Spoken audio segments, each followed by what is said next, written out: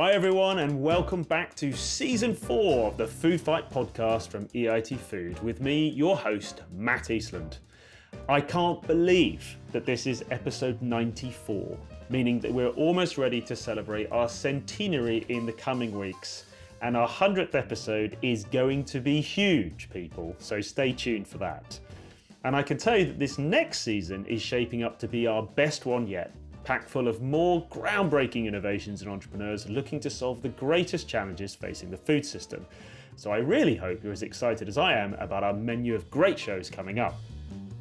The first show of this new season is a reflective one as we take a look at all of the important conversations from our Future Food conference that took place in Brussels back in June. And it was here that EIT Food brought together major players in the agri-food industry to discuss the main challenges and solutions around three critical areas: decarbonisation of the food system, climate-smart agriculture, and sustainable aquaculture. And a big focus of the workshops and discussions was around empowering our youth in food system transformation. So you're going to be hearing a lot of younger voices and perspectives in this episode as they play such an important role in fixing the food system. And what better place to kick things off than with our CEO of EIT Food, Andy Zinger, to tell us more about the objectives for the conference and the importance of working together with our youth. The big moment is here. Welcome to the 2022 edition of the Future of Food conference. As most of you know, our food system is currently seen to be unsustainable and harmful to both people and the planet.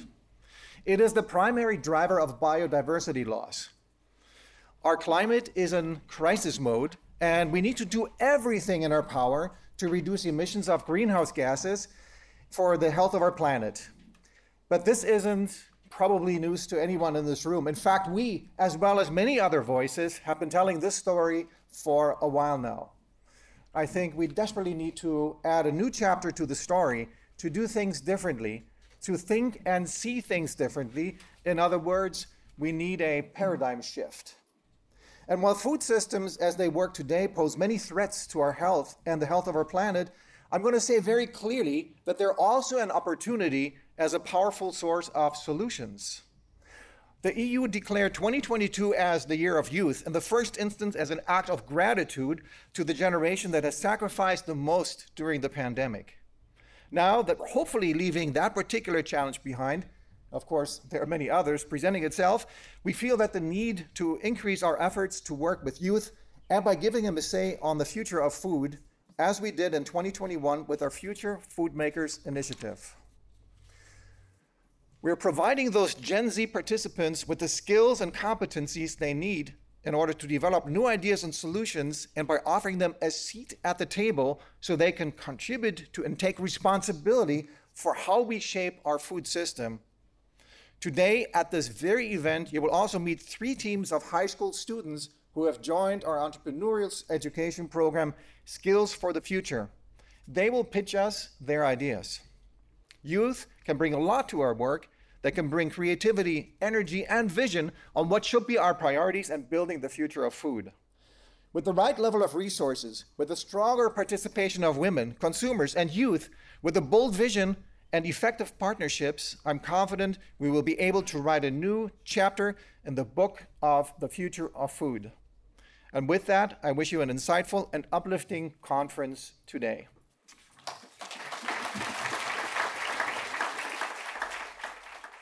So those were some very sobering, but yet also really inspiring words from Andy there. So the food system and the climate are in crisis, and more people really need to realise how closely they are linked, but also just what an amazing opportunity we have to mitigate the worst impacts of climate change by focusing on the innovation that we all have in the food system. I also really like the fact that Andy talks about the importance of working with our youth. And if you'd like to know more about our Gen Z future food makers, do check out episode 84, which we recorded back at the tail end of last year.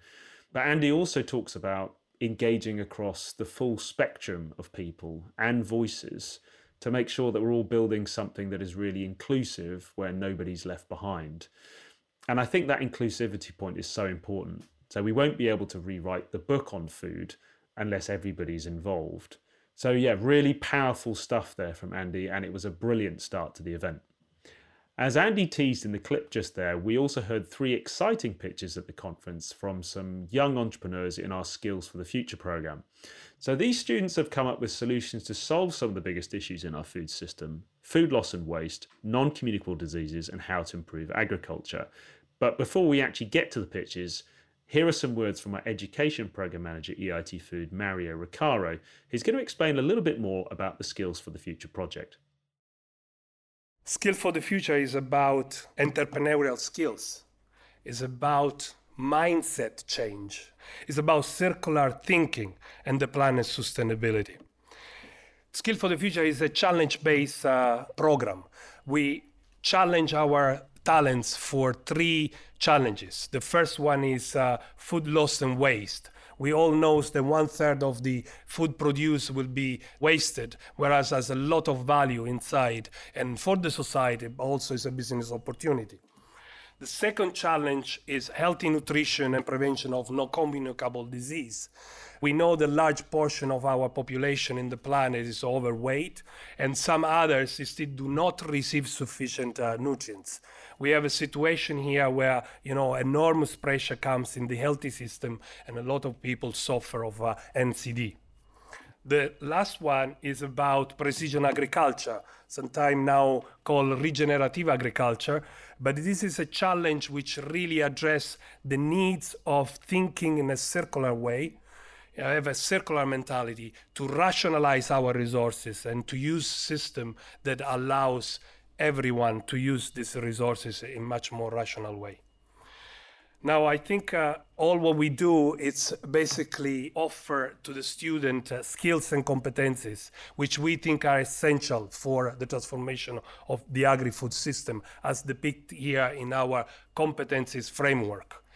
And I think it's basically a program that 360 degree, because the experience that they do really touch on all these competencies and skills and allows them to produce learning outcomes outstanding.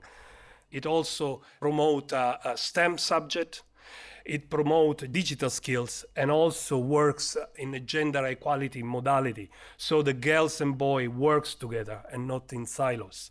It also is a teacher training program because we educate also teacher in order to basically understand entrepreneurial education. We give them system thinking, ideation project training, and also we have coupled this year with the European Union EPA, which is basically an association and a body of the European Union which allows understanding copyright and IPR issues.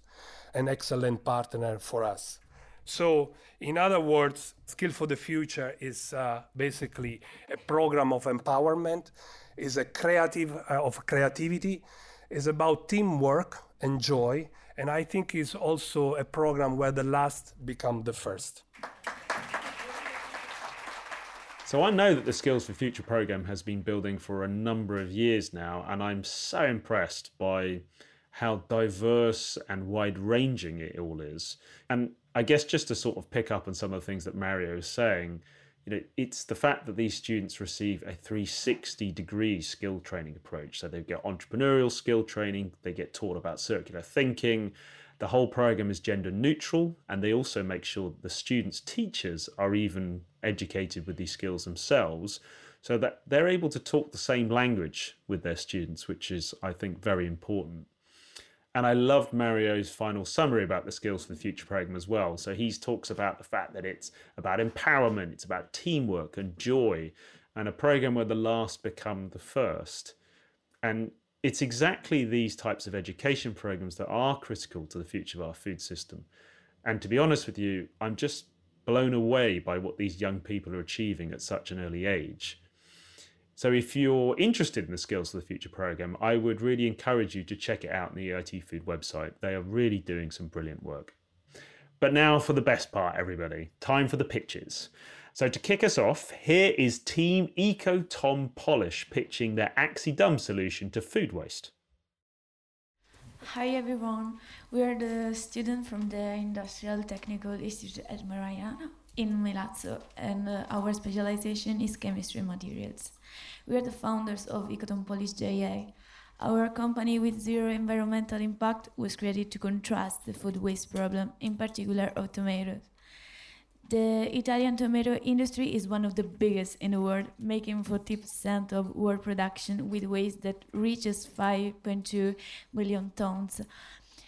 Thanks to our product, there won't be any waste. Accidum is a spray which uses the acidic properties of tomatoes to polish metal surfaces and metal tools. Being a 100% natural and eco-sustainable product, it can be used by anyone to replace other chemicals that are harmful for the environment and dangerous for our health. Accidum is easy to use. It comes in a simple transparent plastic bottle equipped with a spray nozzle that facilitates its application. Just spray it and rub with a cloth. The front side of the label shows the name of the product, and on the back you will find the description of the components of our spray. Thanks for your attention. So I remember listening to this pitch at the time and firstly being really shocked, honestly shocked about the amount of waste in the tomato industry. 5.2 million tons in Italy alone. Who knew? And then I guess afterwards, I just sort of fell in love with the simplicity and the inventiveness of the idea. So they're taking a waste problem and then using it to create an eco-cleaning solution using the natural acidity in tomatoes as the key feature. I mean, it's brilliant. And I really hope that this does come to market and that this goes global, as I absolutely want to buy some. And next up was the second pitch, all around precision agriculture with Team Healthy Tiger. Healthy Tiger is an app designed for families and especially for kids, and it allows to learn the risks of unhealthy nutrition and the benefits of a healthy lifestyle. With Healthy Tiger, kids and teens learn easily through play, and Healthy Tiger allows them correct diet in all daily meals. Families have a tool to learn the principles of a healthy lifestyle, and nutritionists and experts have the opportunity to raise the community awareness and track the children's eating habits. The app layout is simple and intuitive. In order to keep the children's interest alive, the game will be continuously updated. Healthy Tiger will also be an important help for family that will be able to assess a report of the child activities and nutritionists because they will analyze the data of the children they care for. By playing in the most natural and funny way possible, they will learn to eat healthy. Stay healthy with Healthy Tiger. So Healthy Tiger have created an app-based game for families and children that teaches them the risks of unhealthy lifestyle and also the benefits of a healthy one.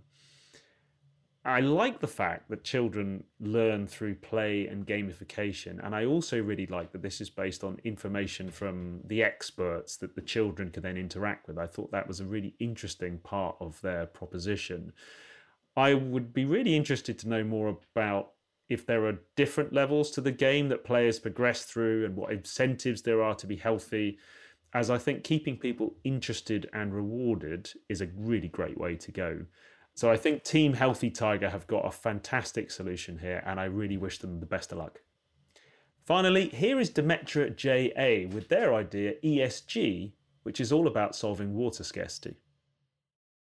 By 2030, 47% of the world population will be living with the scarcity problem of water. We are talking about a resource fundamental to survival of the world. The sector that uses most water is agriculture with 20 billion cubic meters per year.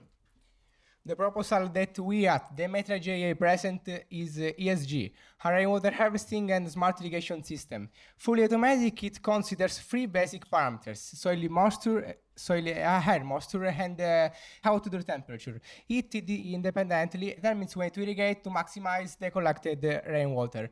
ESG thus translates the weather adversity into optimization of the production process with a view to a fast circular economy. ESG is in line with the target 12.2 of the global goals, the 2030 of agenda. The ESG product is an irrigation system that can be partially already assembled and optimized. In terms of environmental sustainability, smart capabilities, and rainwater recovery, ESG is matched. This is the governance of the Metra JA. Antonio Cartareggia, Francesco Formica, Francesco Bellino e Samuele Currò. The Metra, green is the best choice. So water scarcity is an issue that we've all seen a lot more of, particularly this year, given the record temperatures this summer. So I think that the Demetra JA team have hit upon a great solution for a problem that just isn't going to go away. And as you heard in the clip there, they were saying that by 2030, almost half the world's population are going to be living with water scarcity, which is really, really scary. And that on its own, agriculture uses 20 billion cubic meters of water per year. So this is an area that is absolutely rife for disruption. And I think their solar-powered irrigation system therefore feels super relevant and super useful.